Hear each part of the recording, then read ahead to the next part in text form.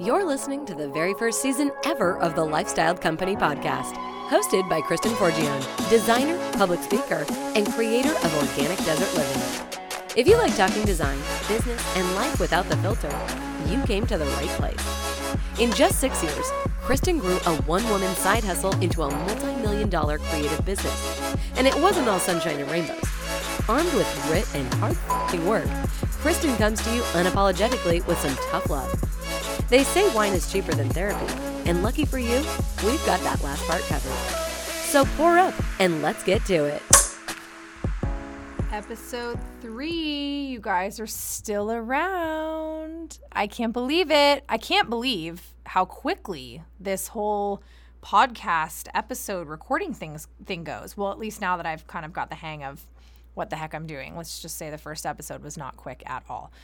But I'm so glad to be back. I am recording every Tuesday so that new episodes can come out every Thursday. So I record on Tuesday, and then Kelly, our marketing manager, takes the episode and uploads it to all the places and does the show notes and does all that stuff with our RSS feeds so that you can go to the podcast page on our website, www.thelifestyleco.com.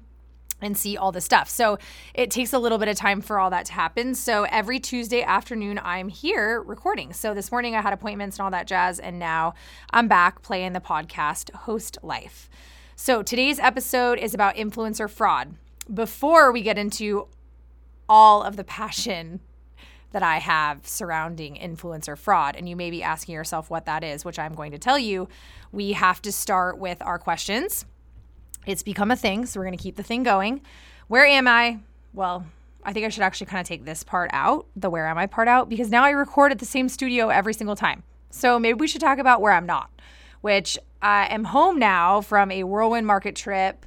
For the designers out there, maybe you know High Point, North Carolina. It's the furniture capital of the world. We went last week for a partnership, 2 panels, the market, a shitload of furniture, all of that goodness, and one of the markets that we frequent annually. And it brings me to a little something about just traveling as a parent. Sometimes it's super easy, and sometimes it's so hard. I get messages on the daily about how I balance it all, and every single time I do, I kind of laugh out loud because I definitely don't think that I'm the poster child for balance. I probably work too much. I am definitely on my phone too much. I'm definitely on social media too much. But I also think that I have a really blessed life in being able to do what I love, and there's a territory that comes with that. So this particular trip was really, really hard though. And 90% of the time, the whole travel for work thing really works for me. It's a lot of FaceTiming. It's a lot of family help. It's mostly my insanely patient and amazing husband. But yeah, this trip was hard. I think 3 nights is like the magic number. So for people out there that travel, I would love to know how you feel about that.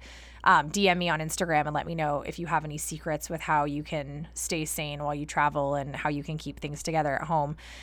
Like I said, my husband's amazing, but the 3rd night really is a challenge because spending 4 mornings away from my girls and my family just makes it so hard. And then like the trip back was just long. Anytime you live on the West Coast and your travel's on the East Coast or vice versa, it's just long. It's a far, far way away. And the time change right now, because the East Coast is 3 hours above West Coast or ahead of West Coast, that made it hard too. So this was a hard trip, but I don't think that's a bad thing. And I think that it's still very worth it to travel for all of the great things that you get to see.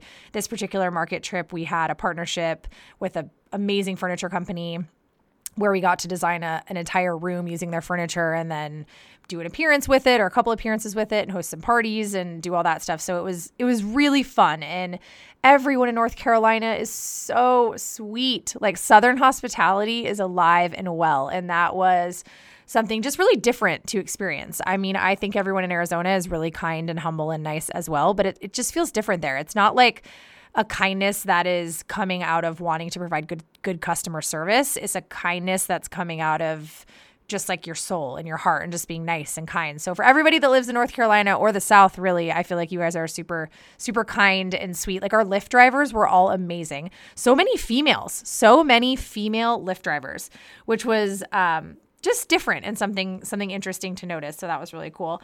More on that whole like mom life, mom guilt stuff in a future episode, but I don't know why the where am I question made me feel compelled to share that I'm home, and I'm so happy about that. What am I wearing?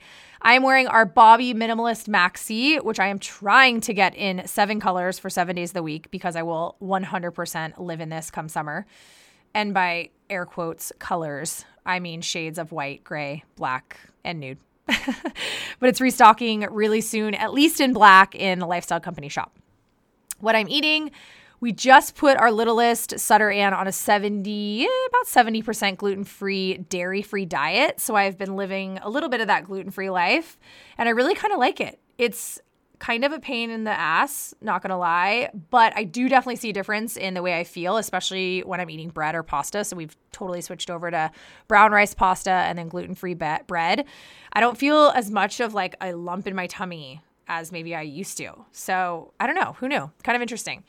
And no one's allergic to anything. It's just my littlest gets super constipated, and we're really trying to work on her diet first to figure out what's going on and then kind of go from there. So if you follow on Instagram, you may have seen some of that because she was super sick on spring break with a viral, complete insanity of a virus coupled with constipation. It was no good, but we're over that, thank God.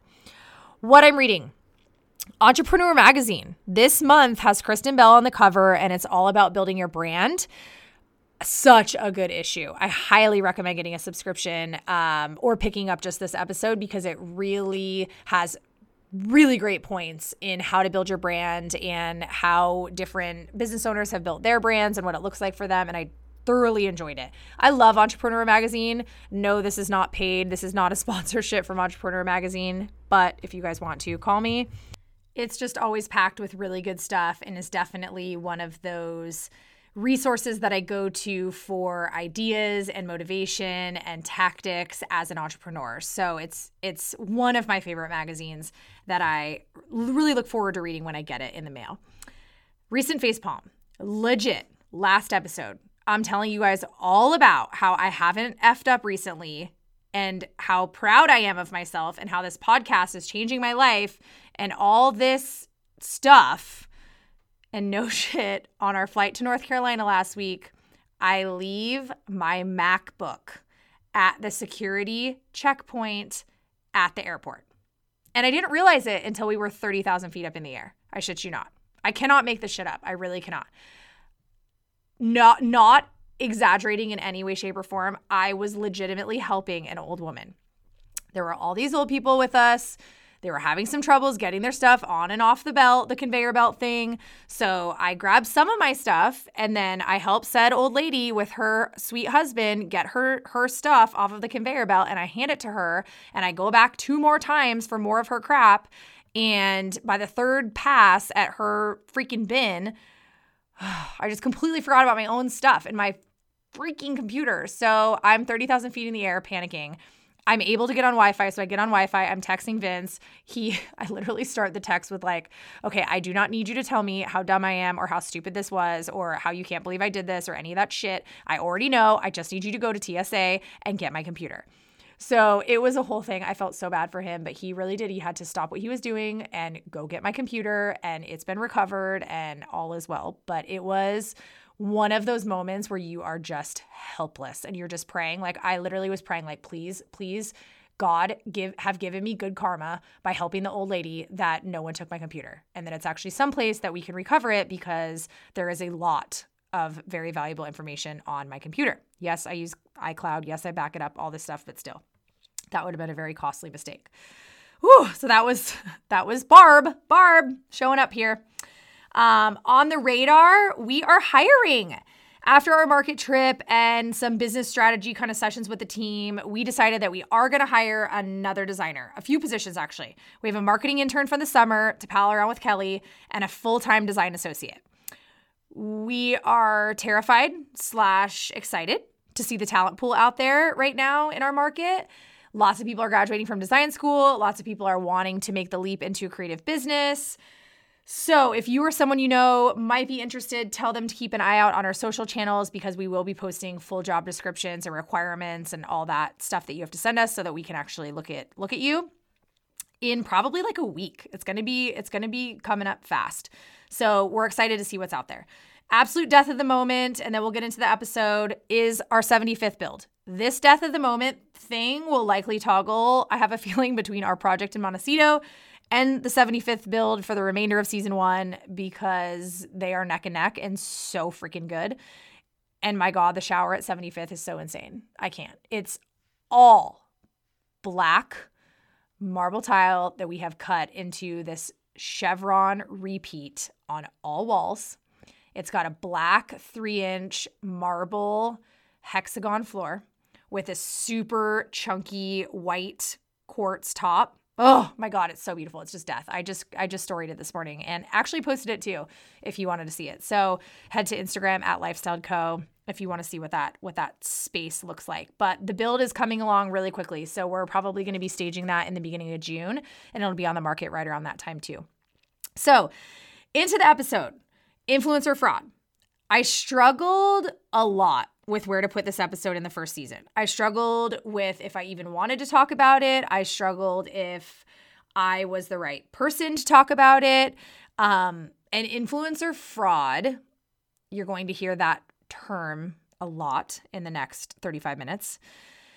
Influencer fraud is something that I knew existed as of recently, but I didn't really understand how rampant and how deep and how costly it is until it happened to me.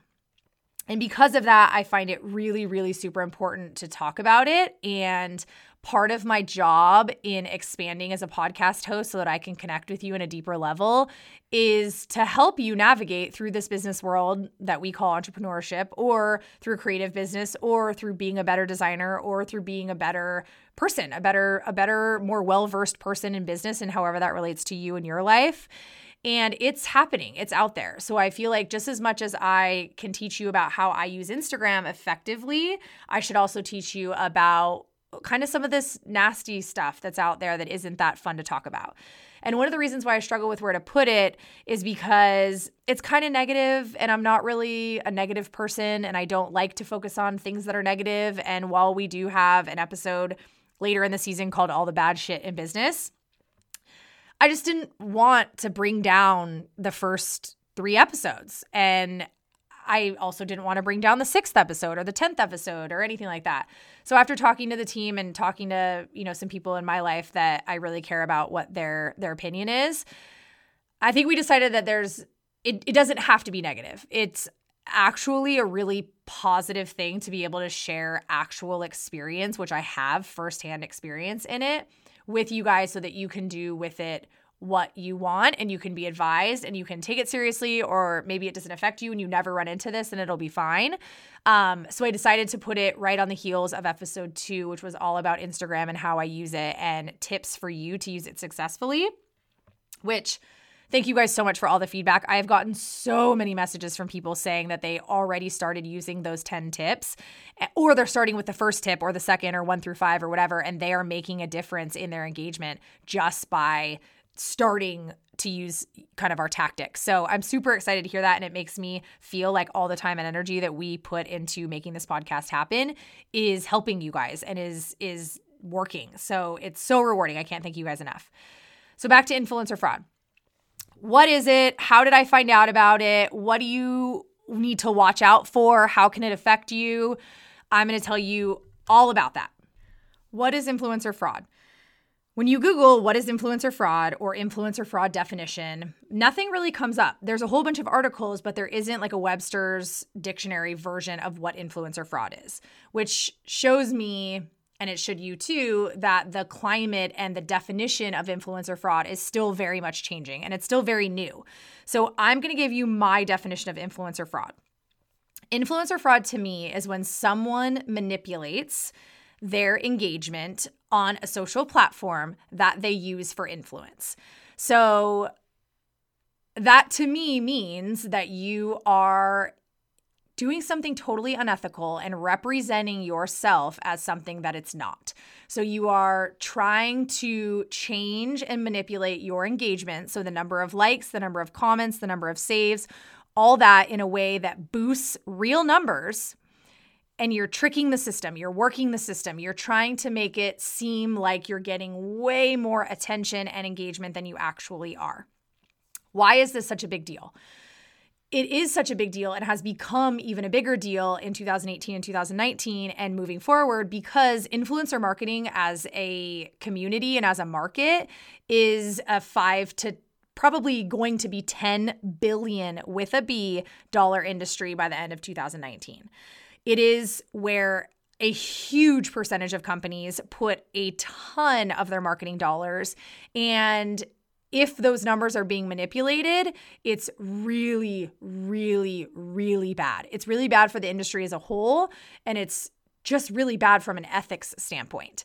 I think while I knew that this was happening and this was a thing, I didn't realize how it could affect a small business until it was happening to me, which again is why I am so passionate about it, why I sound as serious as a heart attack right now, and why I want to educate people so that this doesn't happen to you, because I can tell you that it cost my company over $15,000. $15,000. While that's not $1 million, like what I'm sure it's cost other huge brands and companies, $15,000 to a small business is a heck of a lot of money. So let me go into the backstory a little bit about how all of this happened for us.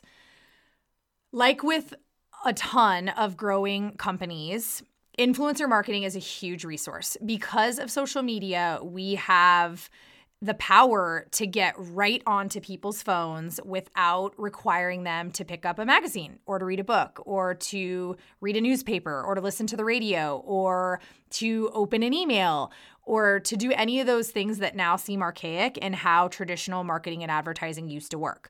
So now it is super easy to partner with a micro-influencer. A micro-influencer, by today's standards, would be someone who has like less than 35,000 followers, to like a mid-level influencer, which would be somewhere between like 35,000 and 100,000, all the way to a Kylie or Kendall Jenner, who is obviously off the charts insane. And with each of those brackets in influencer marketing, there are pros and cons to working with that level of account, we'll call it, aside from the pros and cons of working with that person and what makes that influencer unique. And with that uniqueness and with what they bring to the table and why they're different or positioned differently than someone else, or how they can, what their unique value proposition is. We talk about that all the time in business and on this podcast. And working with those people, their engagement can go up or down. So you can have 100,000 followers and maybe your engagement is at 2%. That would mean that 2,000 of those 100,000 people are genuinely engaged in your content. 2% engagement at 100,000 followers is actually super high. That is really, really high by a market standard. The lower your follower count is, typically the higher the engagement is, just because Instagram values those accounts very differently. They're showing them differently. Typically the engagement is higher. As you get larger and your following gets bigger, Instagram isn't showing that post or that activity to as many people, and your engagement goes down because you have more followers. So if you can just understand the very basic principle of the pool is just diluted a little bit more, there's more people, so it would be harder to engage from a percentage standpoint more people. So as a prominent design firm in our market, we are approached often to work on really cool projects. In one instance, and I'm going to purposely keep things very vague because my experience with influencer fraud is really my own fault. I hold myself completely accountable because what I know now, I did not know then. And while I personally think it is inexcusable and disgusting, I don't know what the other end of what this person was doing and how it started. And I don't know. I am basically choosing to take the high road and share my experience without dragging this person's name through the mud. It is, I will tell you right now, you don't need to go to my feed and try to dissect who this person is or what they did or any of that stuff, because it's not on there. It's nothing that we have drawn attention to. It's nothing that you would ever know. All of this went on behind the scenes, and we kept it that way on purpose, because I have no interest in being a mean girl. I have no interest in like shaming someone. I only have an interest in sharing my experience from an educational standpoint so that you guys can learn from this and not have this happen to you and not have this cost you thousands of dollars, 15 plus $1,000. I don't know, however that sounded, you know what I mean. So we were approached by this influencer, we'll call them, to design their house. And in designing their house, what they were asking for was comp design services. So we would provide the design and they would provide their equivalent in social sharing, in social coverage. And one of the reasons why it is so beneficial for brands and companies to work together that have a like aesthetic and share a similar mindset is because for the most part, we probably have really similar followers, right? The people that like your stuff are probably going to like my stuff because our aesthetics are the same and we believe the same and we frequent the same places and we're in the same market. And it's just a really fast and easy visual way of being able to know that you're kind of working with the right person, that, okay, all arrows point to this is a good arrangement. We know we like each other. We know there's an aesthetic match. We think our followers will agree. And as you are growing your business and as you are thinking about working with brands and whether it's your own influence or you're on the reciprocating end of the influencer marketing and you're receiving the marketing based for your company, it's important that you find your tribe, like we talk about all the time. Find people that believe what you believe. Find people that represent themselves and their business in a way that you understand and connect with, because if you're trying to hone your followers to be that way, and that's who you're trying to attract from a follower standpoint on social to a client standpoint in business, it's important that they connect.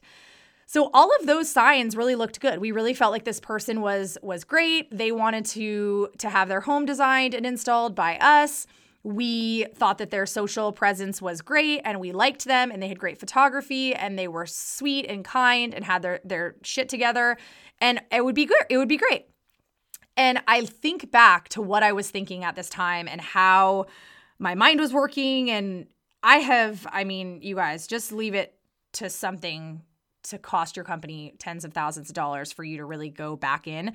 I have audited my text messages. I looked at the very first email that we got from this person. I looked at their verbiage. I looked at where they put periods. I looked at the specific difference in what they said and how they said it.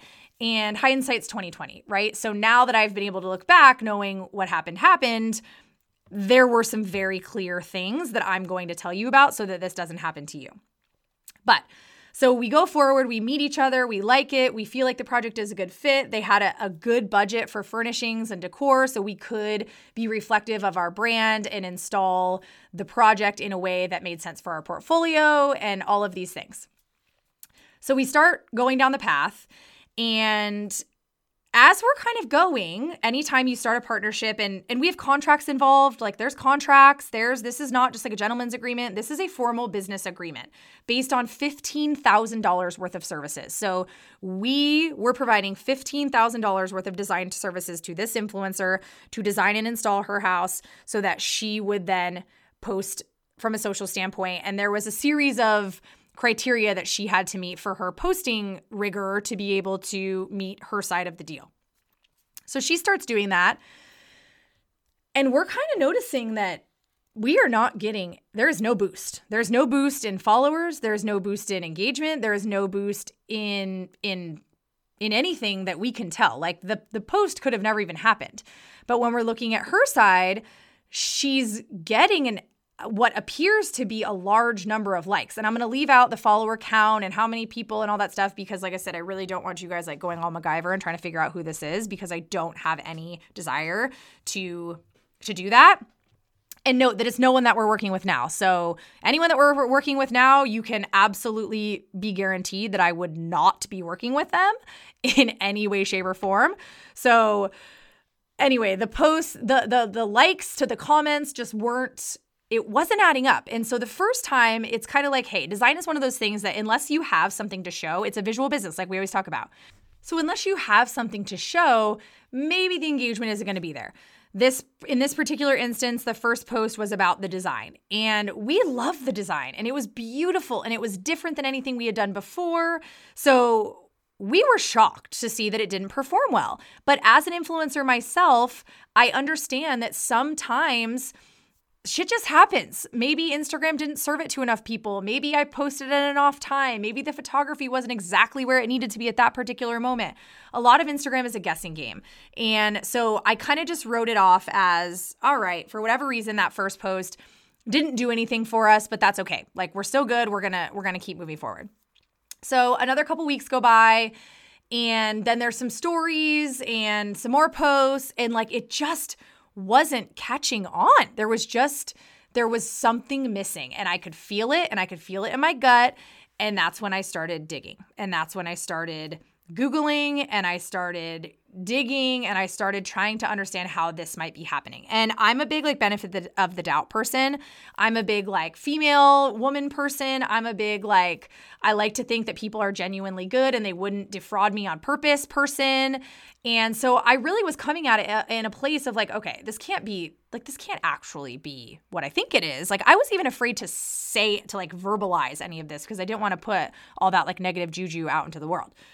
So I start Googling, and as I am really educating myself on what to look for and how to read numbers and how to use a growth chart from an influencer standpoint so you can actually see where the followers are coming from and from what and how. And you can get so in depth to where you can use a website to track followers from an influencer, and then you can go back to that date to see if they had a huge spike in followers for some reason, and there isn't anything that logically would trace back to that. It's kind of fishy. It's like, how did you pick up 7,000 followers in a day? Like, that's a lot of followers. I feel like that's like some Kardashian status. One of the Kardashians, I'm sure they're picking up 7,000 plus followers a day, but that's not normal. That's not, even from the greatest partnership with someone who commands a huge following, that's just not normal. So I was instantly finding some things like that. So after like a very, very deep, dark rabbit hole of probably like a good 2 weeks, because I kept wanting to think that it wasn't happening, and then I was going back, and then I started going back to the original email and the media kit that we were sent and the 6 pages of numbers that were on this media kit that I know how to read a media kit. And when I read it the first time, I remember thinking like, wow, I don't know anything about what half of these numbers and all these acronyms mean, but the followers are there, and I love the photography, and she's so nice, and we feel like it's an aesthetic match, and it's got to be good, right? She's working with these other huge brands, which is another red flag and another thing that I'm going to tell you about how that kind of exists, that gap exists. I start going back, and I am just totally noticing that all of these things that are pointing to influencer fraud is happening. And what is actually happening in influencer fraud is really a combination of buying followers, buying likes, buying comments, and it's all run by the general term called bots. Bots, botting, using a bot, buying into a bot program, something like that. So there are a couple different types of bots. There's bots that are completely generated on a computer. They're an algorithm, just like the Instagram algorithm is, where they are basically hacking into the Instagram system and using a computer. I don't even know. It could be artificial intelligence. I have no idea. Some combination of computer assistance in completely fake accounts, completely fake engagement, completely fake interaction. All of it's fake. It doesn't exist. It's all just manipulation of numbers. And then there are bot rings that are actual people that are running 50 accounts that are toggling between all of these 50 accounts, and they are commenting, liking, and engaging in an inauthentic way for these accounts and these influencers that are paying them to do so. And I'm talking paying them like up to $2 a like, $2 a comment. So every single time you like or comment, you get $2 as the bot on the other end. And they're huge rings. There used to be a website called like, I want to say it was like Social Clout. And this was years ago, back when Facebook first came out with, I don't know if you remember when they changed the followers to the likes. When followers changed to likes, there was a huge push in buying likes, and you could buy, 500 likes for $50 or something like that. And I remember I talked to a girl about it at one point, and the Social Clout, I guess at that time was at least that I knew of, again, years and years and years ago, was about buying likes. Now it has obviously grown, as the industry has, into this huge option, if you will, in fake engagement. And if you can make the numbers lie for you, that's what happens. And then these influencers are publishing numbers saying my engagement is at 3% and I'm commanding 2,700 likes and 500 comments and blah, blah, blah, and all this stuff, all the while knowing that it's all paid for and it's all bought, and bought, B-O-U-G-H-T, and bought, B-O-T. It's both.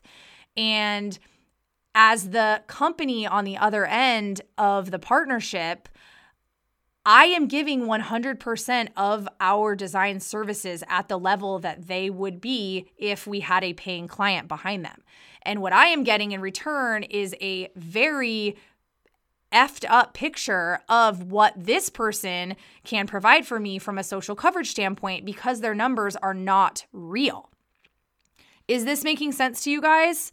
There are some times when I'm in this booth and all I can hear is myself that I just wish that I could have like a talk show radio, something that I could be like, and caller number 2 agrees and thinks XYZ, or caller number 3 thinks you're crazy and whatever. And I could like patch you guys in, because I get so heated about it. And it's so crazy to me that this is happening. So I realize it's happening. I talked to our director of ops about it, who has a really strong PR background. She contacts one of her contacts in the PR world, and we approach this influencer. And we basically say, hey, we are not seeing the type of engagement that your influence should command based on what you told us, These are your options. We can keep going and we can bill you, or we can stop the project and we'll go our separate ways. And it was very professional. It was very unemotional. It was just the cold, hard facts. Basically saying we have not been able to verify that this is not influencer fraud, without using those words, because you're also like, if there is any chance that I am wrong and I am now accusing this person of influencer fraud, that is damaging like beyond. So let's just say it was a very stressful time. Amy, our director of ops, sends it. You guys, I wish I could like show you my face when all this was happening. And remember, I'm still designing for this person at the time. So we are still like communicating and trying to navigate through this very weird situation that is happening, all the while knowing that this person has completely defrauded me and made me think that their influence is much. And I'm not talking about like 1,000 likes or 200 comments or whatever. I'm talking about like tens of thousands of fake followers, fake comments, fake likes, fake engagements, fake everything. It happens. We send the email. The email we get back is really an interesting position, basically not confirming or denying that this is happening, but just points the microscope back at us, asking us what our goals are for this social partnership so that this person can help us get to our goals. I cannot make this up, you guys. I'm not kidding. So obviously my response to that is like, what the hell are you talking about? My goals? Like, how about my goals was to work with someone who was ethical and moral and didn't defraud me as a partner. That was my goal. What we get out of this social partnership when it's based on true numbers is completely up to the Instagram gods, as far as I'm concerned. If you're doing what you said you were going to do and your numbers are where they should be, I have no problem with where the engagement falls. I have no problem with what your followers bring to us or don't, because that's the risk you run when you're working in influencer marketing. And as an influencer myself, I completely understand that. There are some times where I feel like I have made a really good choice and I'm going to show my followers something great, and maybe I'm compensated for it and maybe I'm not. And sometimes it works out really well, and we have partners that come back to us and say, oh my God, you're the best influencer I've ever worked with. Thank you so much. When can we do it again? And other times we have companies come back to us and say, hey, we didn't get out of it what we thought we would. Can we think back as to how we could do this differently? Next time we do it, should we X? Or just a flat like, thank you.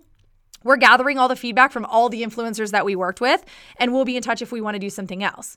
And so that was all I was wanting. My goals are not what she needed to be concerned with. So I am obviously like irate. I am shaking. I'm so angry. And as a business person and as a business owner and as the principal designer of our company and all the other hats that I wear, I am not a secretive person. You can ask anyone that works for me, which you will probably get a chance to hear a lot about when we interview Blanche and Rachel, about what it's like working for a design firm and working for Barb here in general. I'm not a secretive person. Like, we share a lot. I probably overshare. I probably tell way more than any qualified, air quotes, business person says I should.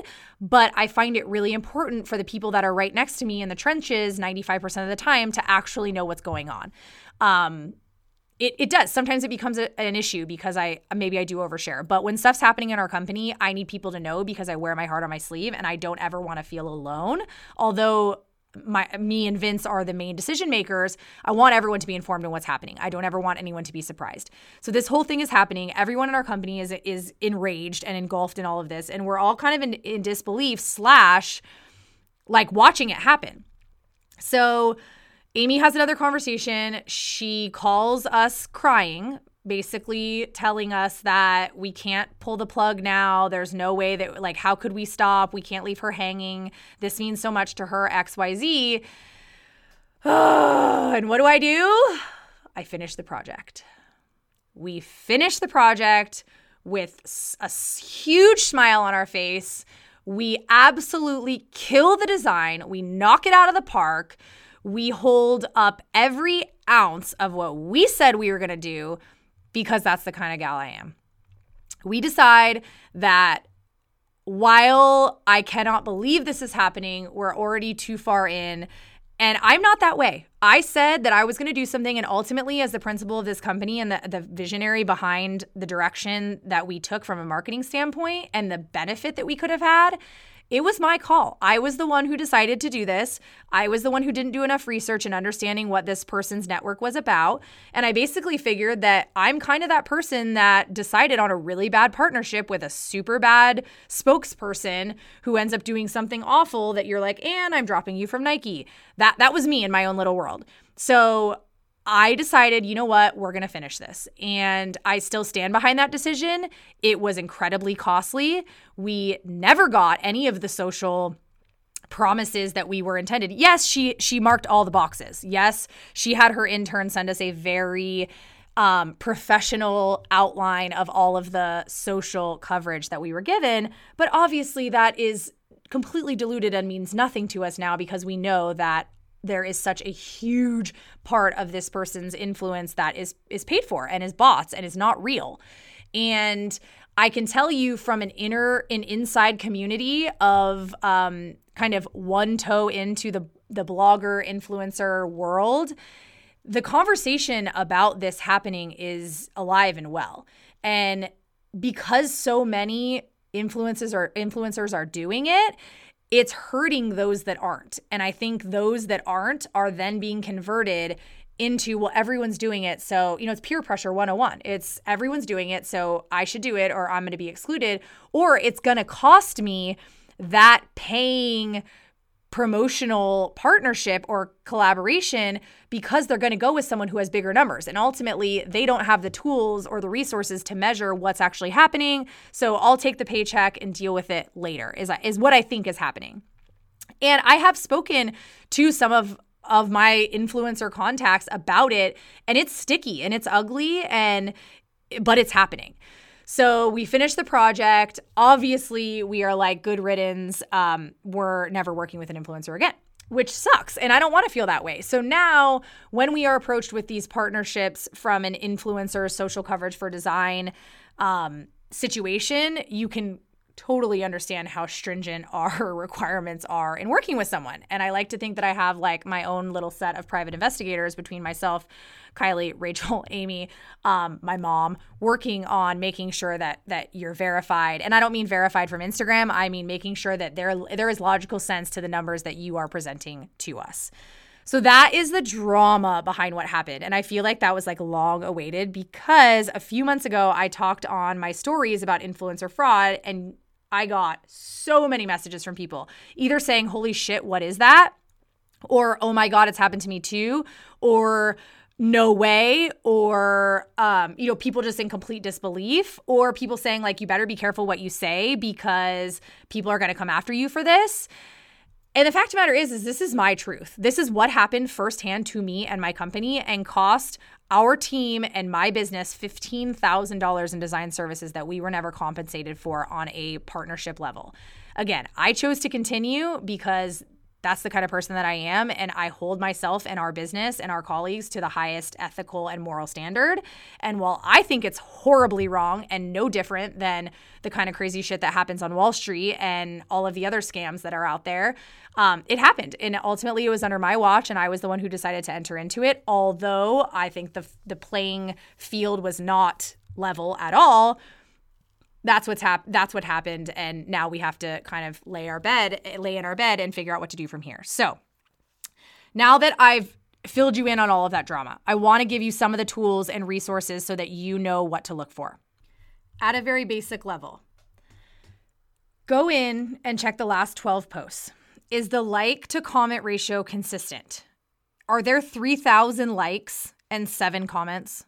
That is not normal. There is no way that if you've gotten 3,000 someones to double tap or hit the heart button, only 7 of them are actually taking it the step further to comment. It's just not, it's not possible. It doesn't make sense. If you want to take it a step further, you can calculate their actual engagement percentage by taking the number of likes and comments on a particular post and dividing that by the total following, then multiplying that by 100. That will give you an actual percentage. So if you want to know the engagement on a specific post, that's the easiest way to do it. And that is, again, like MacGyver status, but it will really help you understand where their engagement is. If you can do that over the last 12 posts, that should give you a really good understanding of where their engagement falls. Don't be alarmed if it's all over the place, because in a true authentic following, which I know from growing one, there are some posts that get 400 likes and there are some posts that get 2,000 likes. And sometimes those posts can be 12 hours apart, and sometimes those posts can be 12 days apart, and there's like no logical pattern to it. So it's okay if it's all over the place. It honestly might scare me more if it was really super consistent, because then you can almost tell that they paid bots, get me to 3,000 likes and 15 comments. The other really good way to check their kind of engagement is to actually audit their own involvement with their following. So are they responding? One of the dead giveaways for this influencer that we worked with was she would only respond to comments it almost seemed like that she knew weren't bots. So she would have 50 comments and she would only be responding to 7 of those because so many of the other comments were really poor quality comments. So that leads me to the third one, in what poor quality comments look like. If you are seeing a whole bunch of comments that either are in another language, unless this person is, if the influencer, you're going after a Spanish-speaking market, and you want a Spanish-speaking influencer and you speak English and your brand is English, clearly they would be translating your English brand into Spanish. That's not what I mean. I mean an actual influencer that lives in your area, that is American, or however that works for you, depending on where you're listening from. If a whole bunch of those comments are in a foreign language, that's a red flag. If a whole bunch of those comments appear to be similar, this is nice. Nice pic with the thumbs up. Magical with the star emoji. You have a really beautiful feed. Just those types of comments. And then if you look at the account that comment is coming from, a lot of times it'll be like some name and then a whole bunch of numbers, or some names, numbers, XXOOOOO. It'll be like 15 characters. Like there aren't very many people that have a handle that's like 15 characters plus. And then once you actually click on that account, you can see that this person has 5 followers, or they're following no one, or they don't have any followers, or it's a random picture, or the account doesn't have a profile photo. That's like a really lazy. Those must be the cheap bots, because those people aren't even taking the time to put a profile photo or rip a profile photo off from another user, which we also see all the time. They're not even taking the time to put a profile photo up. So like that's just absolutely like asking for attention to be called to it. So specifically how they're engaging with those comments and what those comments look like. You can tell a lot from that. Number 4 for me is ask for a media kit. If you are on the reciprocating end of working with an influencer, ask for a media kit. That media kit should be, or a press kit or a one sheet, they're all called, all of that. That media kit should be 1 to 2 pages. And it should lightly focus on the numbers. For the most part, in a media kit, I'm trying to learn about you as an influencer. I'm trying to learn about where you came from, what do you stand for, what do you believe in, an understanding of your feed and what it looks like, how you curate your photography, Do you travel? Do you have kids? Like, I'm trying to actually learn more about you than I can learn just by clicking on your profile. So I don't need to know numbers upon numbers and graphs upon graphs and how your engagement is here on this day of the week and here on another. And like, if it just seems like it's an influx of information to where someone who has a qualified eye, AKA me in the situation that I was in business, was like, what the hell does all this mean? Like, I don't know what any of this means. That to me is a red flag, because I felt like that information, there was a void that was trying to be filled by all of that information. And the void was bombarding me with numbers that I didn't understand so that it looked like this person was more qualified than someone else. The other thing you can do is use one of the tools that you'll find on Google. We use Influencer Marketing Hub when we need to check out an influencer profile. We will put that in the show notes and link it so that you can just go right to the show notes on our website, www.thelifestyledco.com, under podcast. Click through the show notes. They're at the very bottom. It says show notes, take me there, and then you can go to each episode's notes and be able to read through it and get all of the resources that I talk about on the show. So we will make sure that we link that. There's a whole bunch of different uses and tools that they've created so that you can check some things and audit it and track. I use Influencer Marketing Hub a lot on myself, because when I am doing a partnership with someone, I like to see where their followers are at when we start, and then where they're at the end of, let's say, that 24-hour period when I'm putting a story together or something like that. It's really important to me to be a really top-notch partner. Like, when we work together, I want you as a company to be able to say, wow, Lifestyled Co. and her team, those girls know what they're doing. Those people are committed to being great partners. And because of that, even though they're micro-influencers, like I have 43,000 followers. Kylie has 5,000 plus. There's, our shop has 15,000, almost 16,000. These are all like relatively small numbers in the Instagram world. But the way we're doing it, I like to think is the right way. And you can tell that when you go and you audit. So Influencer Marketing Hub is a huge one. And like I said, if you just Google Instagram fraud or how to find a Instagram engagement or Instagram engagement tool or fake followers or some iteration of all of those buzzwords, you're going to get some good tools that are free that you can use to give you just very basic information. If you are a marketer and you actually represent a business where you are spending a marketing budget, I would probably invest in something like socialchain.com or something that has a little bit more accuracy and can give you more meat so that you can use those tools to make better decisions for your business. The last point I want to make in influencer fraud, and I really want to make sure that you guys know, I am known for design, and I want to be known for design. As I've said in previous episodes, when you think of design, I want you to think of me. I am not an Instagram expert. I do not want to be the poster child for influencer marketing. I just really felt burned and deceived and shitty about having that happen. And I wanted to talk about it. So I don't want my whole life or this podcast or our profiles or anything to shift to where this is kind of like what we're known for. I wanted to take an episode so that I could speak more in depth on it because of how much fire it lit that day that I got on stories and talked about it. So I really think it's important, and I'm glad I did it. But just know this is not content that you're going to see over and over. I thought it was important to get it out, and we're moving on.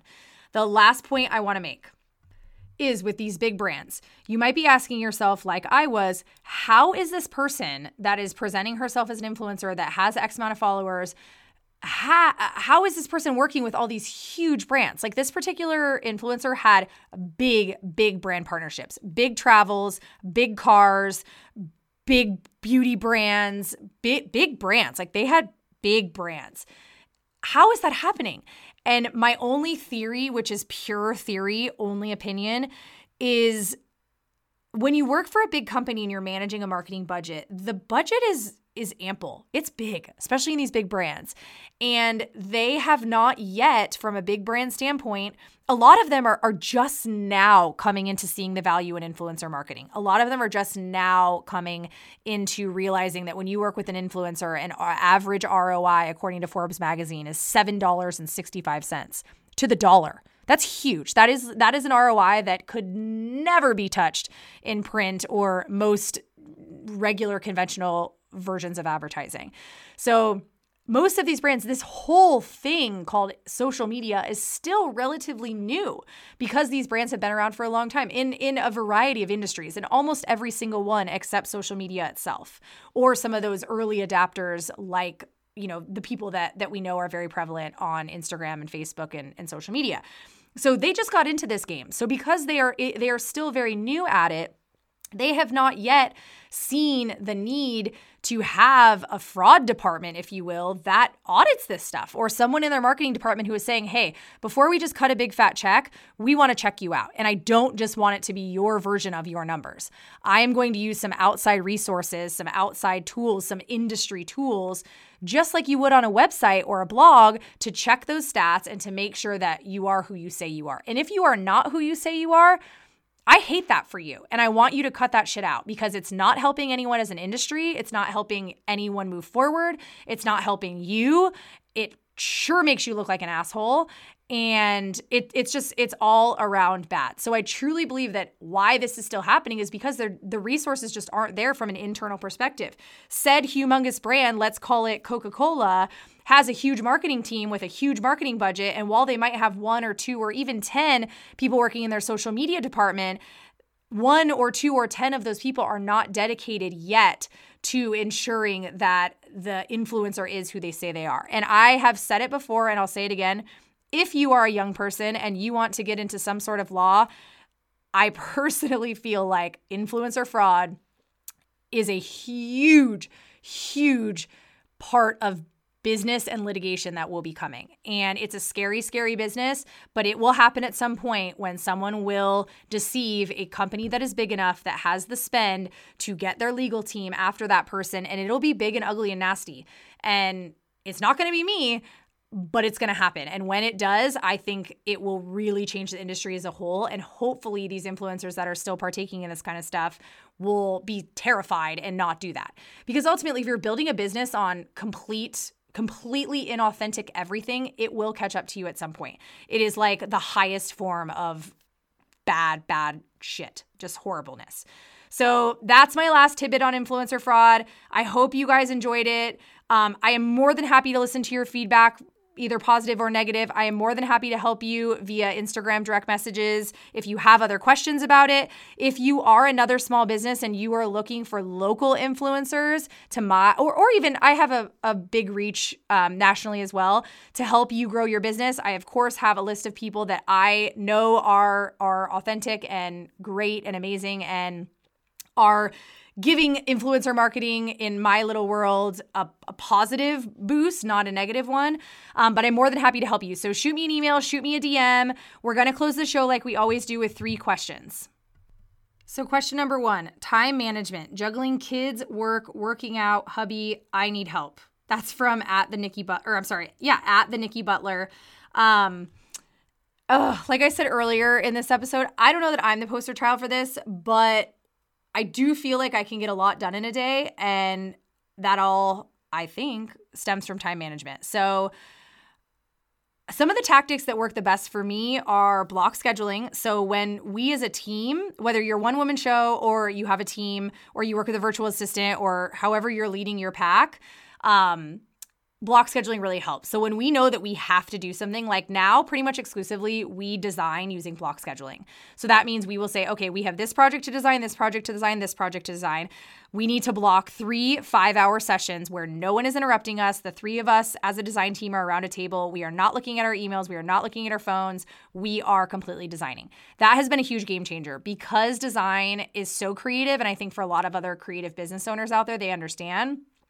I have to be in the right mind. So if I've got like emails popping in or text messages or, hey, are you at the shop? Or my nanny asking me something about my girls, my husband, whatever. It's just really hard to break away from that and then to go back in. So block scheduling is like a completely hands-off. We tell everyone in our company, hey, we're going to design. We typically go off-site or we go to our project site so that we can really engulf and immerse ourselves in that.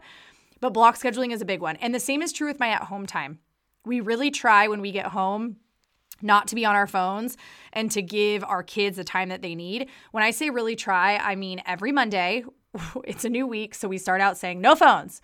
And then Tuesday, Wednesday, Thursday, Friday, we're totally on our phones. So I'm just being completely honest with you.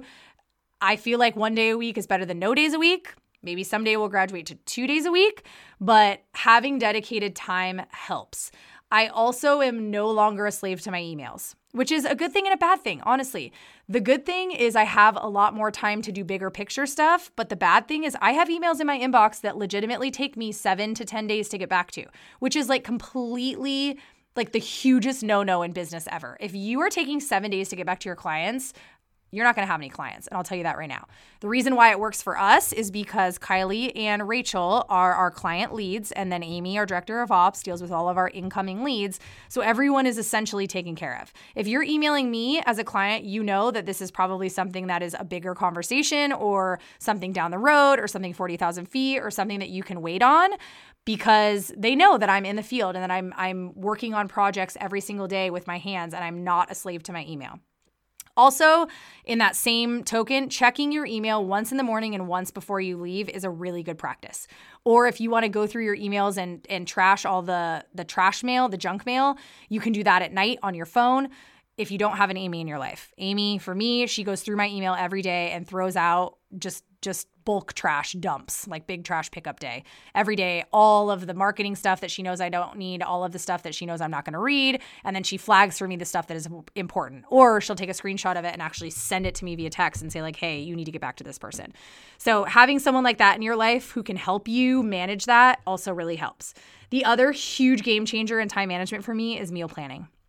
Weeks that I don't meal plan, not good weeks. None of us eat, pretty much. Well, the girls eat, but then Vince and I end up like popping in a pizza or door dashing 4 out of 5 nights or something really expensive. So nights and weeks that I meal plan are huge. I spend less money. I eat healthier. I feel more organized. Meal planning is a big one for us.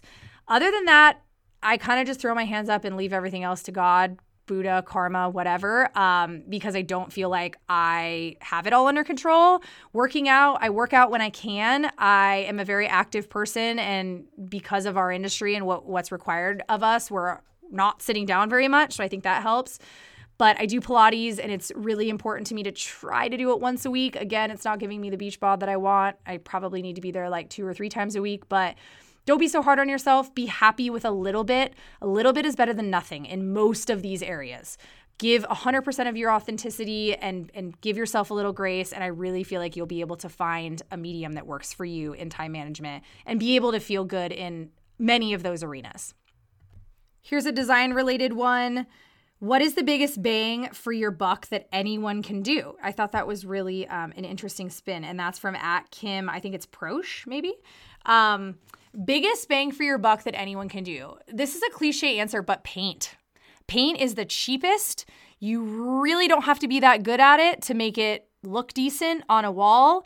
And it's just going to give you the most impact. I subscribe to a more natural, subdued, minimalist style paint design. So I'm not a huge paint a wall just to paint a wall kind of person. I tend to like all 4 walls in a room the same color. I'm not a big focal wall with paint designer. But if you're looking for high impact and you have a plan for what's going in front of the wall, definitely paint. If you're looking for something, Kim, that is a little bit higher on the price point,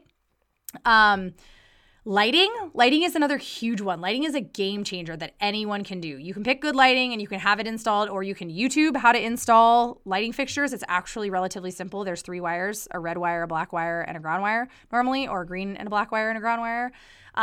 it's really relatively simple to do. So lighting is a big one. I mentioned earlier on Instagram this week, oversized lighting is not going anywhere. So if you have to make a call, whether to go smaller on a lighting fixture or bigger, go big or go home, because it will give you a ton of impact and is definitely where we're seeing the trend going. Last question from Blue Copper Design. How do you keep your business fresh and continue to be creative? I love that question. How do I keep my business fresh? I do what feels good. I know. I feel like I'm just full of all these just basic answers. But getting back to basics is so important. I do what feels good. I do what feels good in my gut. I wish I could teach confidence, and I do think I have some tactics for you guys that struggle with that as to how to put your voice in front of everyone else's in your head when no one can hear what's happening in your head. So I have been developing and trying to get what's in my brain out on paper so that I can talk about it on the podcast with you guys. But having confidence in knowing you're doing what feels good, it all kind of goes with your authentic self and listening to yourself, and also having an understanding of what's happening in the market. I think it's really underutilized and undervalued, the perception and understanding and symmetry and synergy of what's happening in your market, specifically in design or photography, or I don't know, kind of any creative business. You want to know what's happening in your market, but you also don't want to be copying anyone. You want to be filling a void if there is one. You want to identify the void. And you need to not be afraid to do things that might be unpopular. I think that's another huge point in graduating, if you will, to having confidence in yourself and in your gut and your inner mind, is being okay with the unpopular answer. And kind of that's oftenly referred to as blazing your own trail.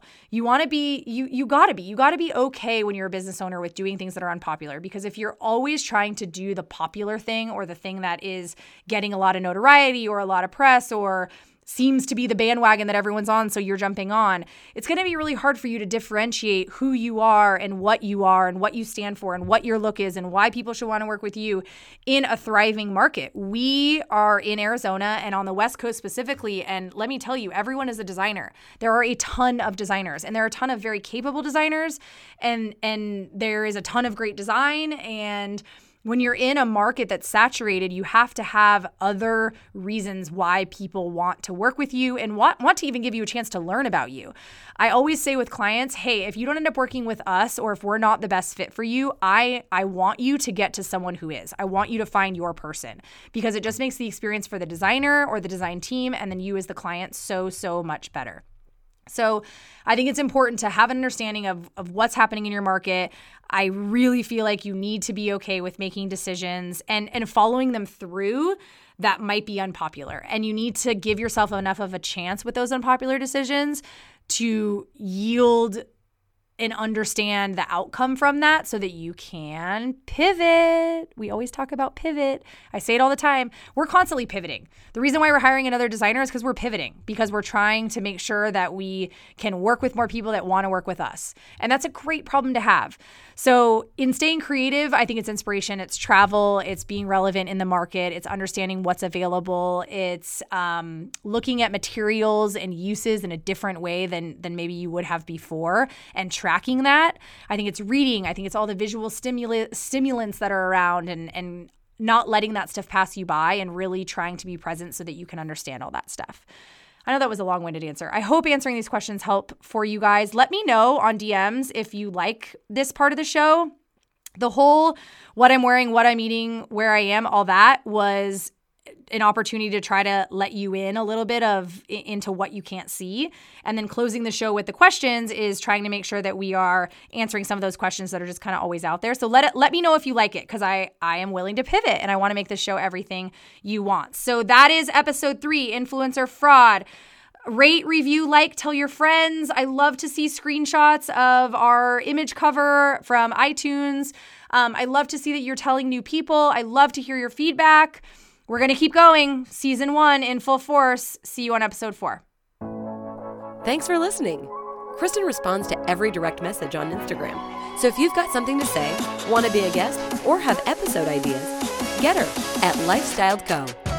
Need some organic desert living for yourself?